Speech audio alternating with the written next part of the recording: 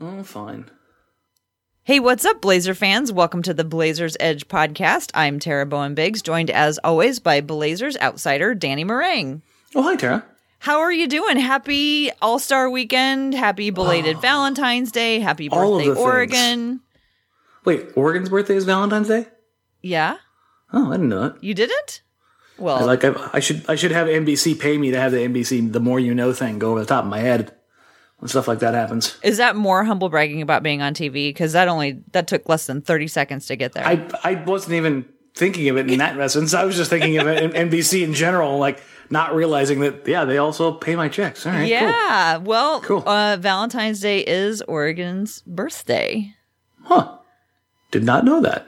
Right. Yeah. But it's also, like I said, apparently I missed that in Indoctrination Day.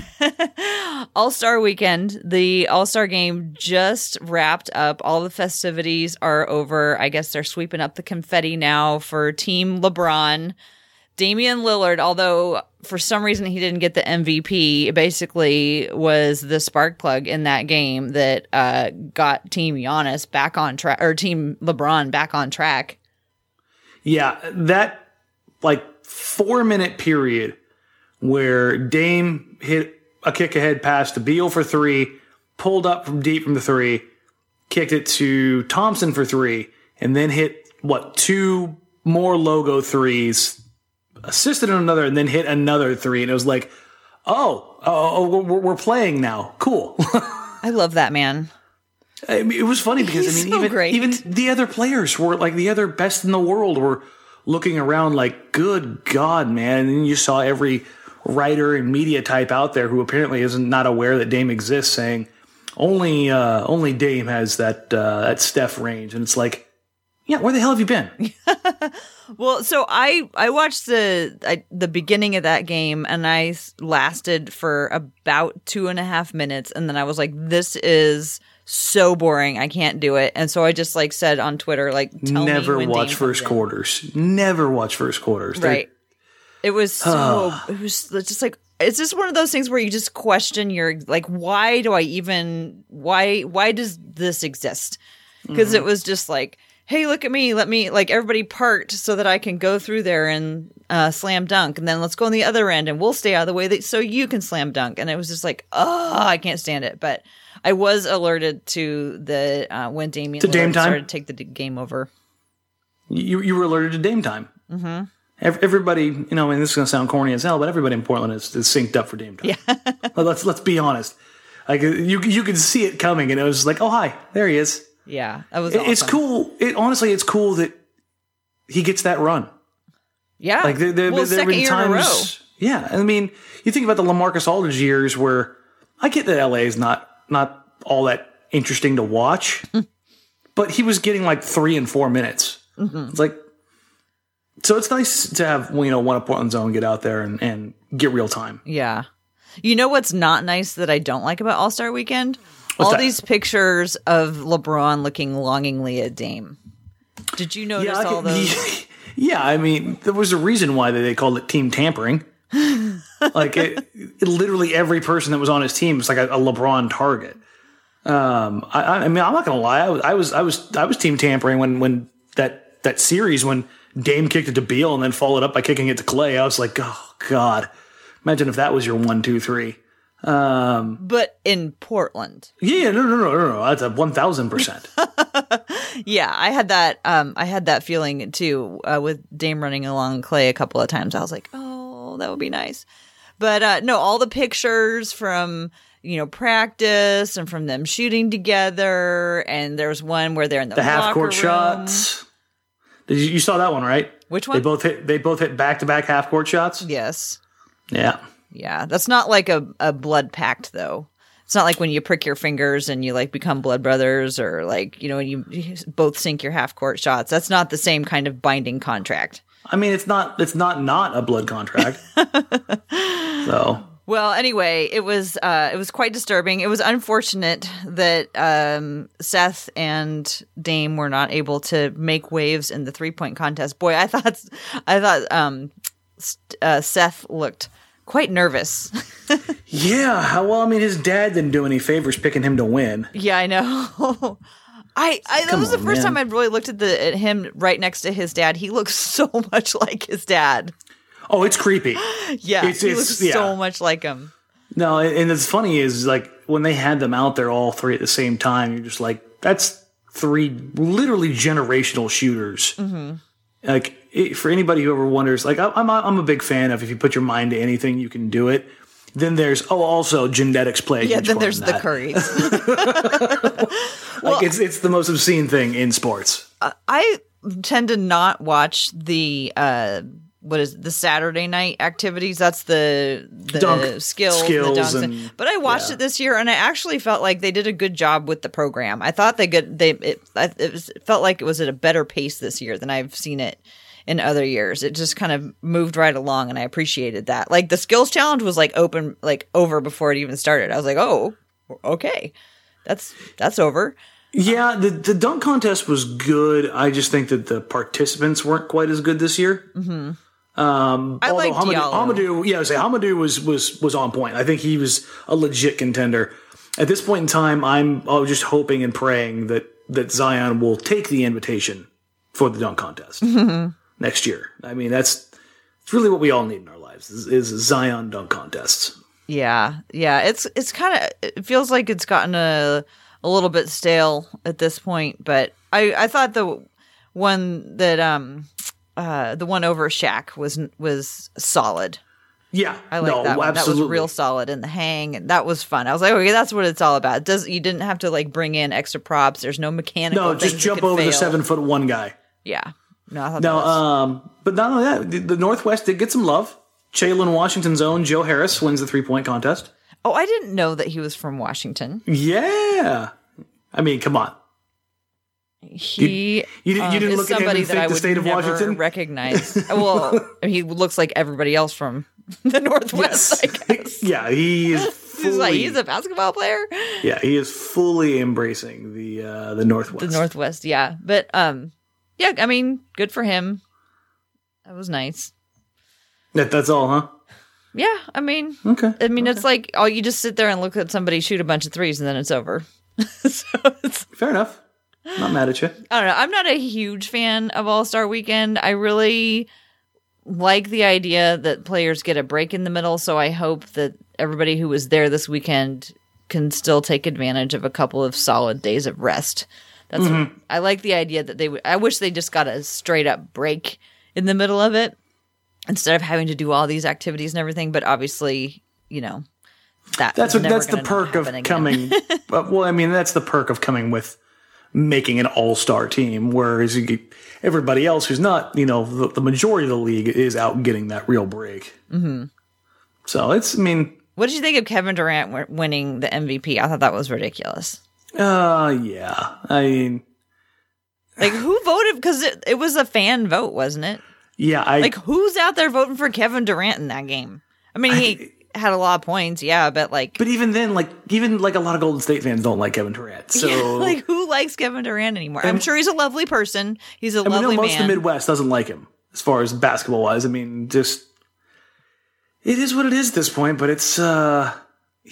Those are all the different fan bases who think that he's going to come next year. It was just New York. Yeah, I mean, realistically, yeah. I mean, you get New York in there. You get the Danny Ainge cultists who think he's going to Boston. I mean, it's got to be fun, right? Well, Dame is all-star in my heart. I mean, he's the MVP in my heart. That sounds about right. Well, let's talk Blazers. Let's talk a little bit more Blazers. Right before the break, Blazers had two games that were very, very different. Lost to OKC, followed by a win against Golden State. So OKC on the road, Golden State at home. I'm starting to really worry about their road record. We'll put that aside for a minute. OKC loss. What can we learn from that? Besides the fact that OKC is really good and Paul George is really good. That's the big thing. More than anything, length and athleticism still really bother the Trailblazers. But they're getting longer, which I'm so excited about. Which yes. We'll talk about in a minute. what's going on? I mean, CJ had another rough shooting night. He was 5 of 20, 1 of 7 from 3 against OKC. Is he just struggling shooting? Are people really guarding him differently this year? Any thoughts on what's going on? His handle remains so good. What's up with his shot? I wish I knew exactly what the issue was, because I'd charge him money and fix it for him, like every other shooting doctor out there. Yeah, I guess we just have to be patient. Yeah, no, it's just like it's frustrating because you see him have a game where he'll go absolutely bonkers, like he did the other day, where he hit 7 made threes, and then you'll have times when he disappears like that. But more often than not, what you can usually trace it to is length of defenders and athleticism. Mm-hmm. Guys like Klay Thompson, guys like Paul George. I mean, Paul George has been the second best player in the league this year, behind Giannis. So for CJ to get outplayed by him, I mean, you heard Dame and Evan Turner post game. They both said that Paul George has their MVP vote so far this season. Like for what he's done and how good he has them playing. So it's a bad matchup for Portland up and down. And then Dame struggled a little bit against Westbrook again, which I didn't think was going to be a problem. The efficiency numbers were kind of wonky, and Nurk, not great. It's just... Nurk's had a rough couple of games too. Yeah, I'm beginning to wonder if his knee is not good. Yeah, and I think that, again, we'll talk about Cantor here in a little bit. I'm wondering if that's part of the reason why they went with Cantor and why they made a guarantee to get him those minutes. Well, so he's not dunking, and he's also not getting the ball run through him. Nope. Like both things, which were just helped propel them through a great January. Yeah, it's a really weird thing. I was hoping that the Blazers would help, reestablish Nurkic's presence both in the OKC game and then even more so in the Golden State game. And it was very, very, very guard oriented. Now the Golden State game flipped on I don't even know, flipped on a Collins. Yeah. Man, that game was so fun. Do we have anything else to say about OKC before we turn to the really fun game to talk about? Yeah, let's just put a pin in the OKC game, because honestly, it sucked. Yeah. I mean, realistically, let's put it this way. I do not want to see them in the playoffs. It's not because I'm terrified of them. I just think they are a very, very bad matchup for Portland. Mm-hmm. Yeah. But Golden State, also a bad matchup. I knew that I had a really long day that I woke up super early and started work super early that day. And then I knew the OKC game was coming. And so I ordered myself and had a pizza delivered. And I just called it my misery pizza, because I was just like, Smart. This is going to be a rough night. So I just need some comfort food delivered to my door. So that was the highlight of my night watching that game, was that I got to have pizza. And you were also firmly prepared for a potential loss to the Warriors. Yeah, I was, and boy, was I wrong, and so delighted by how wrong I was. I went to that game, and that game was so much fun. It was a typical game that had tons of Golden State fans, and our section, usually like the top half of our section, is usually full of players or fans of the other team, and they were just as annoying as they usually are. And the whole time I was like, well, you know what? The Blazers hung in there. They're doing a really good job. They hung with them tight. They were, they hung in there. And then the fourth quarter started, and there was a meltdown of epic proportions from Golden State, and all those fans behind us suddenly were nowhere to be seen, and they were quiet, and they slunk out of there so quietly that night after what Portland did to them. That was amazing. I mean, so just to keep it in perspective, Portland only scored 9 points in one of the quarters versus OKC. So that was super bad. Mm-hmm. So to hold Golden State to 12 felt extra good after they messed it up. It was an obscene game from beginning to end. I would say the first half looked a little problematic simply because the Warriors were so shorthanded. And granted, they still have supreme talent on the top end, but depth does matter in the NBA. Like you can't have guys out there. Well, that's just been a problem of theirs all year long. Yeah, so it's a little bit of an issue when guys are having to play 38 minutes every night in, night out, heading into an All-Star break, all that kind of stuff. Kevin Durant was unstoppable. I mean, absolutely unequivocally unstoppable. Clay was stopping himself, and Steph was in and out there for times, but nobody else really showed up for the Warriors. Draymond Green hit a couple early, and then he had some of the worst misses I've ever seen. Well, both sides were throwing up air balls right and left. Yeah, there were. What is this? Chief had another one like he had in Dallas, where somebody opened up a window. Harkless had one. I think even Didn't Dame have an air ball in that game too? Like it was. There were some really. There were air balls all over the place. Didn't Chief miss the rim on a layup? I don't know, but he started off with a really nice dunk. Yeah, no, he did, but he also had I mean, it may have been the Oklahoma City play. He threw it up and it went over all the way to the other side. Yeah, he was exactly. Trying to lay it up and it just went over the basket. Yeah, just went completely over the other side. So this game had just the wildest sequences you've ever seen, but Portland still found themselves down going into the fourth quarter. Yeah. And so, like, just following this trend, you're like, oh, God, this is not good. Things haven't gone well for them in these situations all year. So, in back-to-back situations, they break both the winning when going into the third quarter or going into the fourth quarter and losing when going into the fourth quarter. It's kind of nice to just have those over with. Not why? over their heads anymore. I love those talking points to fall back on. Come on now. Well, you had plenty of talking points after Wednesday nights, like Zach Collins completely getting in the mind of 3 All-Stars. Okay, so let's break this kind of down here because Zach's box score was nearly non-existent for most of the time he was on the floor. He ended up hitting a couple free throws late to actually get some points, and he picked up a couple rebounds to add to the rebound total. So he ended up with 4 and 5 and 3 blocks. And that's the kind of what you expect from a guy who's coming in late, filling in against the Warriors. You're not expecting him to get touches, but you would not expect somebody with not necessarily that little, but just a quantifiable number that's smaller, to have such a massive impact on the game. And this came after a back-to-back series of plays for him where he wasn't good. I mean, if you were to go, like, rewind that whole sequence down before that block, he got his shot blocked before that. He got scored on and gave up the foul before that. And you're like, oh boy, Zach, what are you doing?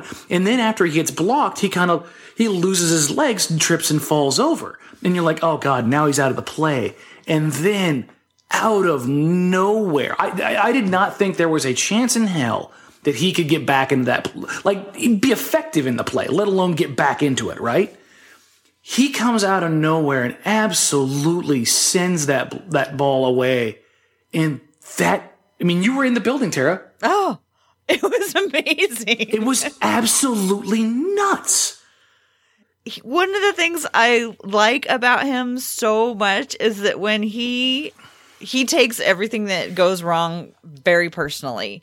And a lot of the time, there's been many times where he could channel that into, coming back right away and doing the right thing. Sometimes he gets in his head and he fouls out. But sometimes he does things like that. It gives him superhuman strength and speed when he's mad at himself. It was a really weird period, but then it escalates beyond that to Zach now talking trash to basically anybody with ears. And Klay Thompson was letting Zach live rent-free in his head immediately. Now, Klay had maybe his worst game I've ever seen. 2 of 16. He did have 8 assists, but he just could not buy anything. It was bad. But Zach gets under his skin in a dead ball situation, and you could physically see Klay unravel. You could see the screws come loose, and just he took the bait, hook, line, and sinker, like a 15-year-old. And it was like, you were a first ballot Hall of Famer. What are you doing? And then where it went from there to like, you were in the building. The roar just kind of built up, didn't it? And while this was going on, Jake Layman was scoring 12 points. He was in Draymond's head. He had I think my favorite sequence was like, 3 minutes left to go or whatever. Draymond fouls Jake while Jake's going around his screen. Draymond like sticks his arm in his throat and gets called for a foul, but it's like a out of bounds play. They get the ball in, and then Layman curls around and hits a three right in Draymond's face. Yeah, I mean, and then he starts doing Layman shrugs. We're not calling them Jordan shrugs anymore. Who's Jordan? I mean, the only exactly. great that I know is Jake Layman. Okay, so did you see that thing that I retweeted after the game that night? There was an article by Matt Ellentuck at SB Nation 5 years ago when Jake was at Maryland, and there was a quote from Jake Layman where he said he wanted to be Bruce Bowen on defense and Chandler Parsons on offense. That is very specific. And I was just like, you would pick the white guy. First of all, come on, Jake. But like there was this underlying thing with Jake where he legitimately wanted and thought he could be, and believes he can be, damn good. Yeah, and he's showing that. And what's crazy about this game is we haven't even got to the part where Steve Kerr gets tossed and the Blazers have an 8-point possession. Yeah. So now when they're down, we can say just run the 8-point play. Run the 8-point play. I sent a message off to Elias Sports Bureau to see if it had ever happened before. I'm nearly certain it hasn't. So we'll say the Blazers hold the record for most points in a possession now. Well, I think that Jake 3 in Draymond's face was the final 3 of that 8. Yeah, it was. So you had 3 from Dame off of the technicals, Collins. 2 from Collins, and then a 3 from Jake. And kudos to Collins because he's also hit clutch free throws before. Yes. He misses all kinds of them, but he's good at clutch stuff. Like the more pressure he's under, it's almost the better. And what's the most impressive thing about this game is what it came on the heels of, right? Are you talking about Enes Kanter?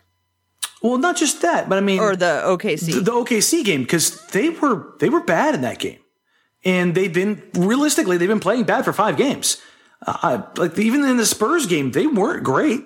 It wasn't. I don't think that was a game that you really celebrate. That Dallas game was heartbreaking, and then followed immediately by just a blowout by OKC.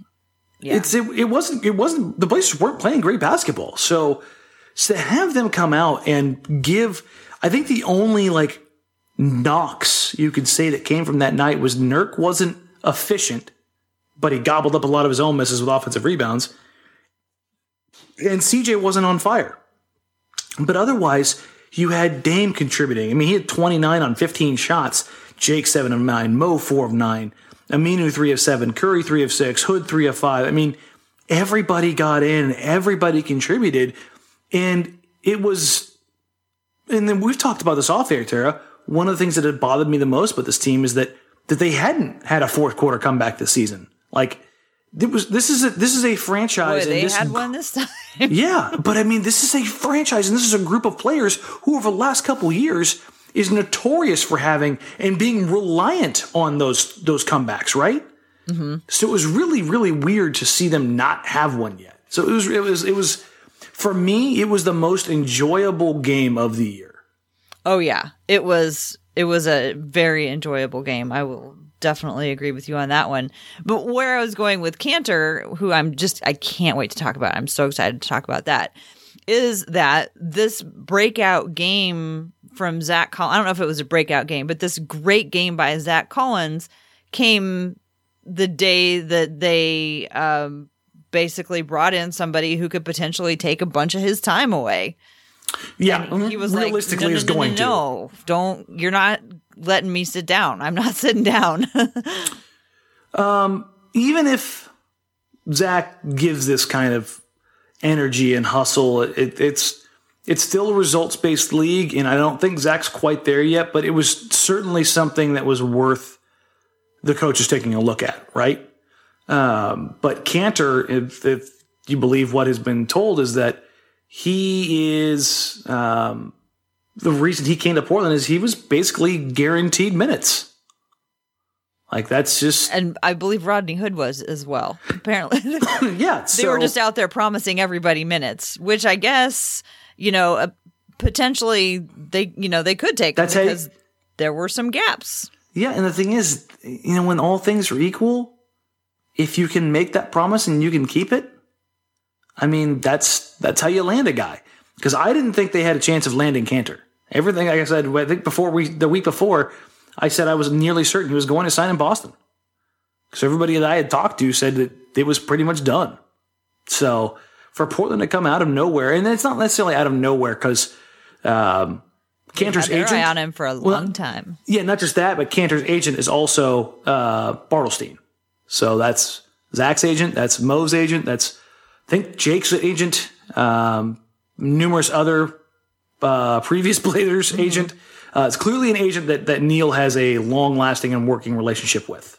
Mm-hmm. So it should be interesting to see how that whole dynamic plays out. But that's another piece. And listen, like, I've been critical as hell of Olshey over the last couple of years, but he continues to get the bargain basement add-on guys that, I mean, you can't be mad at him for it. This one to me feels bigger and better than anything that I can think of that he did on purpose. Yeah, absolutely. I mean, I was just saying last week, I was like, Dan, we need a plug and play big guy. Mm-hmm. Somebody who can just come in, come off the bench, do their thing, and, be the mature, experienced person.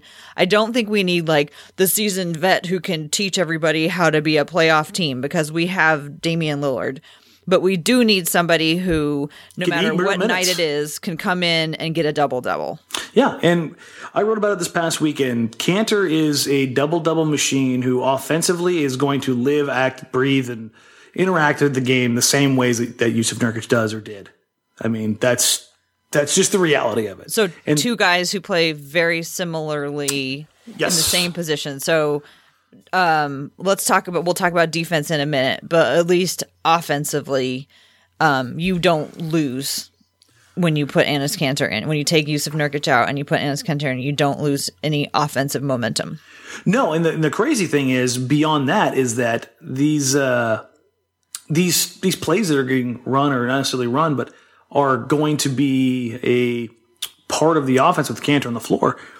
He's a guy who, while he's good with the ball in his hands, is a top tier, like top in the world kind of offensive rebounding putback guy. Oh, I was going to say that one. I mean, he gobbles them up. I love he's going to do the offensive rebounding that Ed did last year. Yes, absolutely. So Zach Collins doesn't have to be the one to do it because...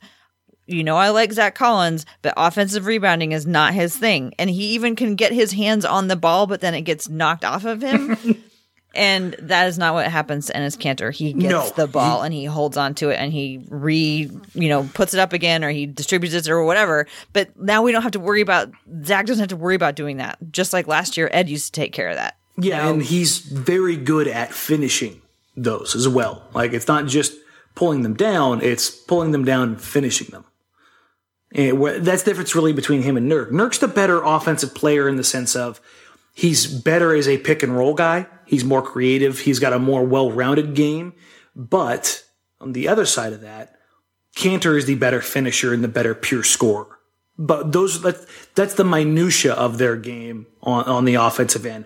The overall, top layer stuff, they are very similar in how they go about their business, both with and without the ball. So that's the offensive rebounds and then the pick and roll and the post-ups. And Kanter's also a good passer. He's not on Nurk's level, but he is a good passer. Yeah, he's serviceable in that department. Yes. Does he dunk? He's not a big dunker, is he? No, he's a bit like Nurk too. You don't want me to pull up his numbers. I was watching highlights. There's a lot of flicks. hook shots. But he has incredible touch. Mm-hmm. Okay. He's, unlike Nurkic, he's managed to like really hone that in. Let's see. Okay. Trying to find his dunk totals. Tara, I've got terrible news for you.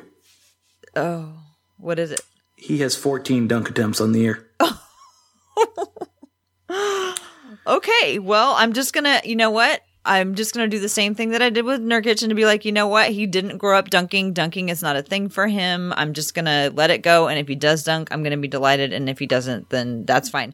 Wait, can I just do a really quick sidebar at how Anthony Davis completely did not even attempt the alley-oop that Damian Lillard threw to him today that was so freaking obvious. Even I knew what was happening, and Anthony Davis didn't even make an effort.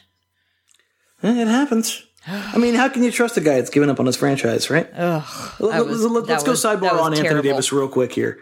Did you see what he said the other day? About which time? New Orleans? He said so many things that you just go, what are you doing? The heartfelt Instagram post? Oh, how he's going to write about it on Instagram later like everybody else does. Yeah, so correct me if I'm wrong. God. He said that he wasn't going to... Recap it for people who didn't see it. So basically they asked him how his relationship with New Orleans is. I got nothing for love for New Orleans. I'll be sure to write a really heartfelt Instagram post when I'm gone. When the time comes. Oh my God, even if that's legitimately what you think, man, do not say that. Yeah. He doesn't have a real good people filter. Jesus. Yeah. I just... Okay, let's get back to Enes Kanter, because this is so fun. Okay, so here's what I imagine happening. And I imagine him, like you were saying, coming in for Nurkic, and then Zach Collins going back to playing power forward alongside him like he did with Ed Davis last year. I see Kanter taking care of a lot of the offense, and then now Collins will have to handle more of the defense than he did last year. But that seems fine because that's really where his mind is anyway. How do you think the defensive system is going to work? Well, here's the other little sidebar, I guess, is I think Zach's going to be the one who's going to suffer most on minutes. You don't think it's going to be Myers Leonard? Well, I think Myers has already been pushed out. I'm talking about of the active guys. Well, I don't think there's a way you can take Jake off the floor right now. And Stotts has shown that he won't take Mo off the court right now. If you're adding Kanter, and realistically I expect Kanter to get probably 20 minutes a night. And with that, and how good Hood and Layman have been on the court together, I would expect to see these guys, Hood, Layman, E.T., Kanter. I kind of expect that kind of to be the lineup. And I think Zach may end up being the odd man out as becoming more of a situational guy, which is why the Blazers went out and got Kanter in the first place, was that they wanted somebody that no doubt they could put minutes into. So who do you think plays the 4 alongside Kanter? Do you think Layman's going to be playing the 4? They've been doing it recently. Well, here's the thing is, like, if you have Kanter on the floor and you don't have Myers or you don't have Zach at the 5 and you're going with one of these lineups that doesn't have the floor spacing, but you still want Turner out there, then you're going to have Kanter, Turner, and Collins on the floor at the same time and then not have Seth? I've seen them have a lot of success with the starters minus. So the starters minus Mo plus Turner for a long time. That was the closing out. Yep. Now they have Jake in there. I honestly, do we wait? Okay. Do we? I know I don't want to say we have like an embarrassment of riches here, but we do have more. The Blazers do have more choices than they did a month ago. Yes, absolutely, unequivocally. And this is what we've always talked about for the last couple of years. Get some guys in there that are in that size range that have more than one skill set, and they'll blossom. We've said that for years. It's just a matter of getting those guys there because their hands were tied. Granted, they tied their own hands. But it was just they did not have the necessary tools to make it happen, and it's a bummer because now it's Now we can see what it is with these guys. Imagine what it is if the guy that you insert there is Paul George, you know? So, yeah. Bring us down, Dan. Yeah, I know. But, I mean, the reality is the Blazers are looking at this right now, and whether it's right or not will be decided after the playoffs, that they're less worried about developing Zach right now than they are about winning right now and trying to show Dame that it matters. I legitimately think that's a big part of this, is showing Dame that, hey, we're not going to, like, the whole bet that I had with Casey was based on the business side of things, and it appears that the business side of things has been overridden by the desire to win. Mm-hmm. And I applaud that. I wish they would have gone bigger, but that's what I've always wanted. I think they went pretty big considering I can't believe they got Kanter for basically nothing. He's a buyout guy, but like, when was the last time the Blazers got a buyout guy, let alone a decent buyout guy, right? I don't know. Do you know? No, I could not remember one off the top of my head. Uh-huh. Like, it was just one of those things I was like, when was the last time the Blazers got a buyout candidate? Like, especially a buyout candidate with any kind of real impact. It was just like, okay, this is a good move. The other thing that we haven't talked about Kanter with regards is the fact that he is like an enforcer kind of guy. Like, he'll take on anybody. The one thing that I'm looking forward to more than anything is the epic amount of shit that Kanter and Nurkic are going to talk to opponents. I know, it'll be just, there'll never be a break. Yeah, no, it's for the other absolutely team. Fantastic. And I mean, Kanter gives them something off the court too. The guy is a quote machine. He's fun. He's a blast. I mean, when he signs with the Knicks, he's talking about how his nipples are getting hard thinking about going to the playoffs. Like, if you can't get behind that, you're in the wrong sport. Like, the dude is just fun. Yeah, he is. So he's interesting. He's like, he's deeper. He's deeper too, than a lot. I mean, I'm sure there's lots of deep players, but with his whole political background and all of that stuff that's going on too, like, there's a lot of layers to him. Yeah, there are some absolutely wild things going on if you've got time to really dig into it, because it's something you need to understand before just like coming to a conclusion or some sort of judgment. But if you dig into the back and forth between him and Erdogan and his family and everything else, it is absolutely wild. Like, that's, to see an NBA player wrapped up in something like that and the implications of it, it's pretty nuts. Well, and one of the things about him that seems pretty cool is that he just throws himself into wherever he is. Yeah, I mean, hell, Tara, did you see what he had before the Blazers even announced it? He had his own Photoshop. So Woj announced it at 1:47, and at 1:49 he tweeted a picture of himself photoshopped in a Blazer uniform. My heart burst. I was like, how much I like up-to-date web content. Yeah, this is very true. You want things to be very on point. I mean, you've got to keep your brand very, very tight. I mean, I had people reach out to me as soon as they saw that and said, "You are going to love him because look at this." Not only did he have the photo ready for the Photoshop with a little quote, like how much he loves Rip City and how ready he is, he had his avatar. Yeah. Also, we get 00 and 0. I know. How fun is that going to be? I loved Eric Griffith's tweet about the lowest number, because we could have 0, 00, 1, like 2, 3, and 4 or something on the court, and it would be like a super low number. It's just the most random Eric thing I could possibly imagine. I know. Like, hey, you want to see what our lowest number combination is between these guys? Sure, okay. But yeah, no, I completely berate Olshey for a lot of things, so I have to give him credit when he does do something of consequence, and I think like this is a move of consequence. The fact that they got Kanter and pulled him away from Chicago, from Los Angeles, from Boston, that's to be complimented. And I'm not a fan of it, but it needs to be complimented. Wait, why are you not? What do you mean you're not a fan of it? I've just been riding on the bag on the Blazers management train for quite a while. It's You're not a fan of having to say a nice thing about because of having to admit that this was a good move. Yeah, because there's no way you look at this and go, it's a bad move, unless of course you're like Zach's agent and you're sitting there going, I don't like this move, but I get it. I don't think that. I don't think that Zach's going to lose it. I think that they want him alongside Zach. I'm curious to see how that turns out. You haven't convinced me yet. The Blazers have really shown, especially recently, that they are much more concerned over the long haul about the offensive minutes than anything else. And so I think they end up staying with the offense that matters. Kanter's more productive offensively. Yeah. And that's the reason you go out and get the guy, is because of how good he is offensively, right? So I have a hard time seeing the floor spacing with Kanter, Collins, and Turner. I think that's going to be very difficult. Turner's minutes might go down a bit.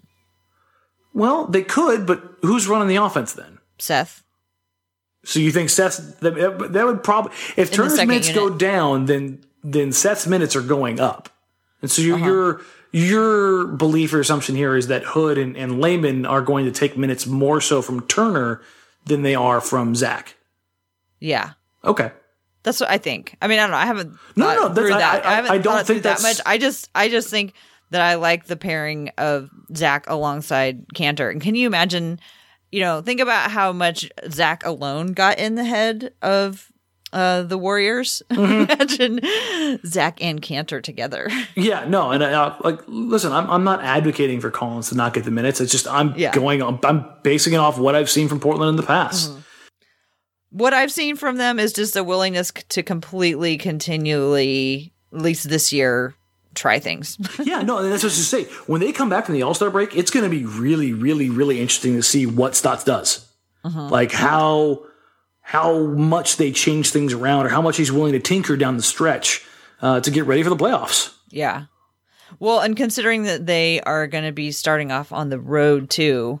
So, I mean, is Kanter even going to have a chance to practice with them? Yeah, they're. I believe he's getting into town with a couple other guys a few days from now. I think they're all supposed to be back on Tuesday.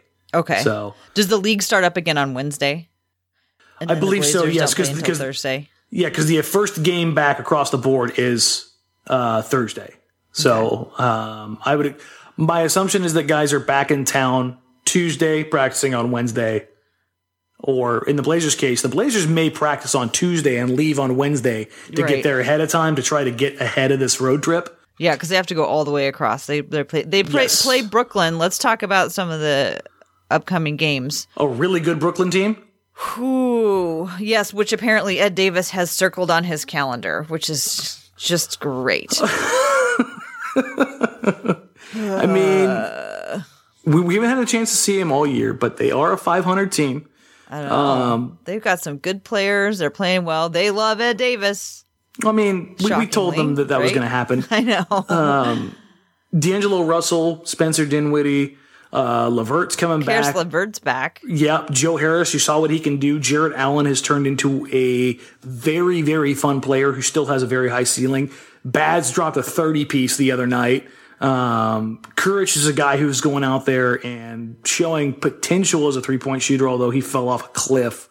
I'm trying to think of who else. I think they let Mitch Creek go because that would have been fun. He's a Aussie that likes to punch people in the face quite frequently. He's a big, tough dude. I feel like he was playing the last time I watched them play. He's a Summer League guy, too. He's like Captain Summer League. Mitch Creek is one of those guys where if you've been down there enough, you're like, good old Mitch. But yeah, they're a good team, and if it wasn't for, I heard this on the All-Star broadcast, and it was weird because it was like the players only broadcast, and they said something that I thought that was very, very on point. That the two best candidates for Coach of the Year right now are Nate McMillan and the coach in Brooklyn right now, Kenny Atkinson. And I was like, holy crap, they actually got something right. They didn't just go with the coach. I was going to put Budenholzer third or second if you want to give it to Nate and to Atkinson as like a tie. Chances. Yeah, because both those teams, the hallmark of both those teams right now is they will outwork you. They are like a college football team.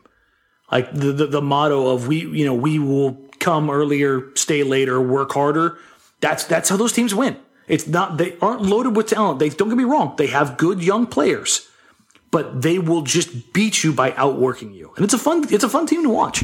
What advantage does Portland have against Brooklyn? And then the other one we should talk about is Philadelphia. So what advantages does Portland hold against either of those teams?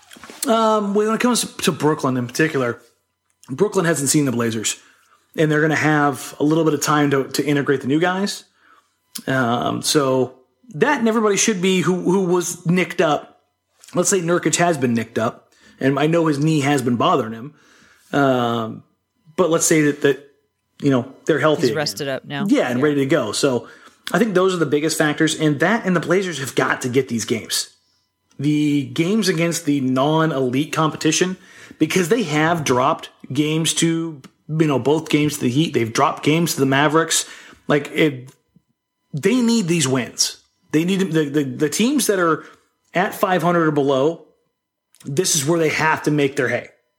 Otherwise, while I still think they're a lock for the playoffs, they're going to have to try a lot harder to get a decent matchup. Yeah. Well, they match up against Golden State. Oh, let's go. No. Let's not base it off that one game. Don't do that. Haven't they beat them twice? Yeah, it's just pretty handily. Let's not. Okay.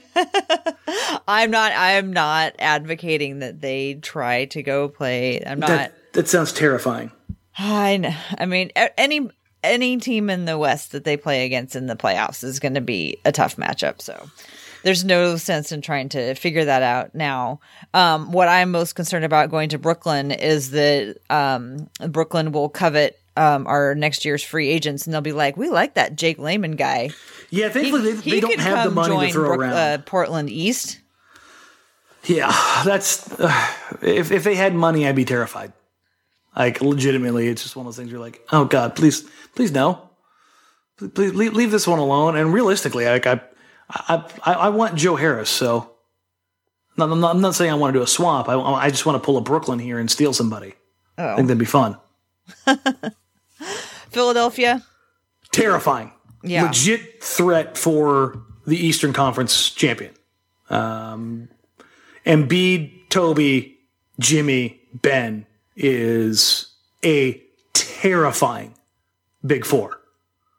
That is just absolutely vicious. So it'll be interesting. I want to see Nurkic against Embiid. That's just two big time heavyweights that I really, really, really want to see go at each other with both of them healthy, feeling good, and in the groove. It's not often we get to see two just monumentally huge dudes go at it in that respect. The ground is going to be shaking when they crash into each other. That's kind of what I'm hoping for. Like I want it to be a throwback in a sense where it's a bit like the 80s and 90s bigs matchups, but with a little bit more skill. Like Embiid can legitimately take a guy off the bounce with a 3-point line. It's a nice little wrinkle to have in your 7'1", 300-pounder. So who goes out to guard a 7-footer on the 3-point line? Who's the person who draws? Is that Aminu running out there?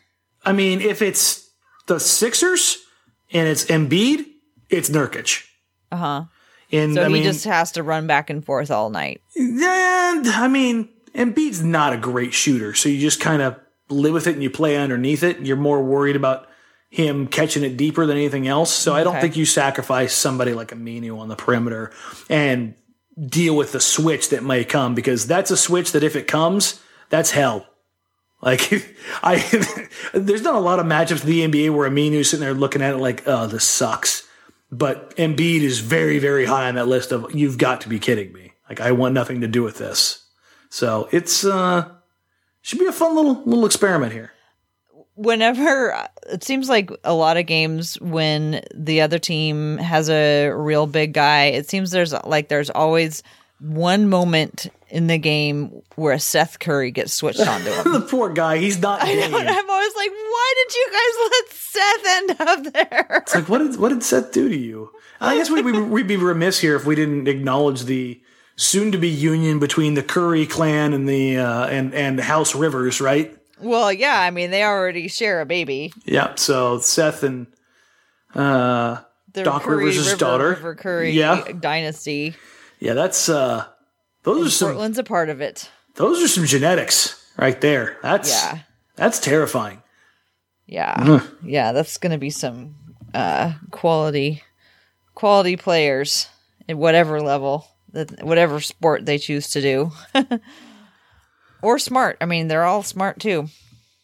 Well, yeah, I mean, you don't get to Duke as a complete dummy. They last I checked. Yeah, that's going to be a powerful union.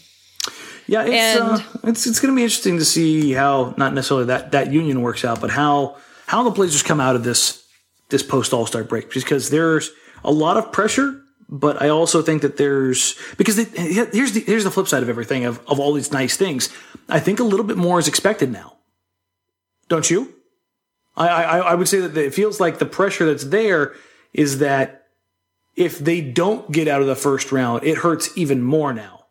I guess what I'm wondering, though, is at least in these immediate few weeks after the trades, if they're going to simplify the playbook like they did with Nurkic. Now they have two new guys that they're trying to incorporate. Are they going to simplify things? And I think more than so that's anything, one of the things I'm going to be looking at. Like, are they going to? The timing between Dame and Kanter is going to be more important to me than anything else. Kanter's a smart dude, basketball-wise. I think he'll be able to figure out the sets and how those things go naturally more than anything else right now. So okay. So with him playing, also, like, is he going to be playing alongside Seth? If he's going to be in the second unit, yeah. I mean, and, how much staggering are the Blazers going to do for the second half, too? And here's the thing: the reason I said it, Dame and Kanter, is I think there's going to be times when Nurk's in foul trouble, or Nurk is a little gassed, or whatever the issue is.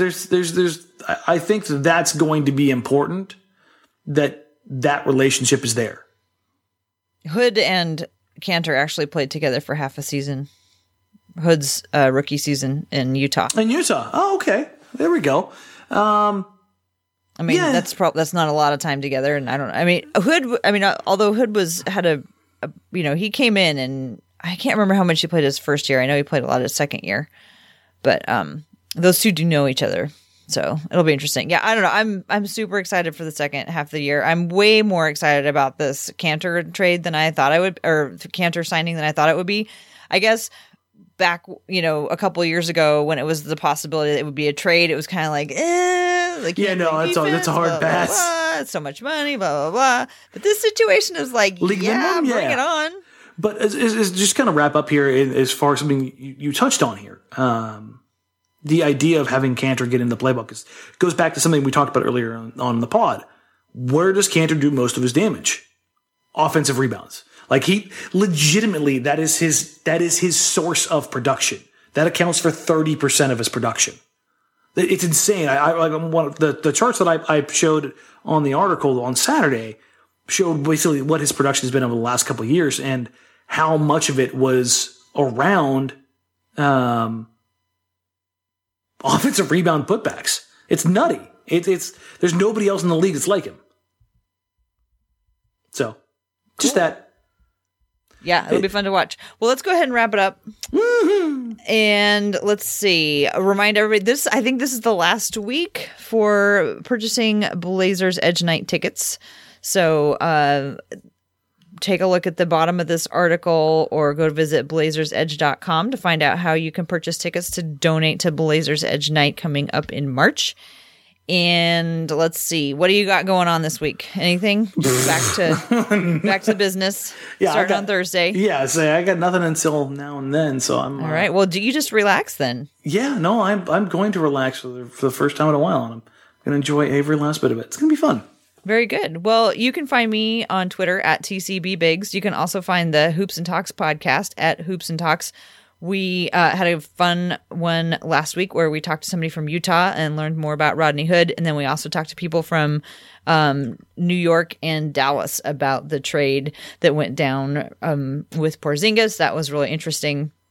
And hopefully I've got a fun one coming up this week if I can get this one person to talk to. Otherwise, we will have some other content with other equally exciting people. But I'm trying to find somebody from Brooklyn to come in and talk about how all of the Portland Trailblazers East are doing in Brooklyn in advance of the Brooklyn game. So if I can get that one out, that would be great. How about you, Dan?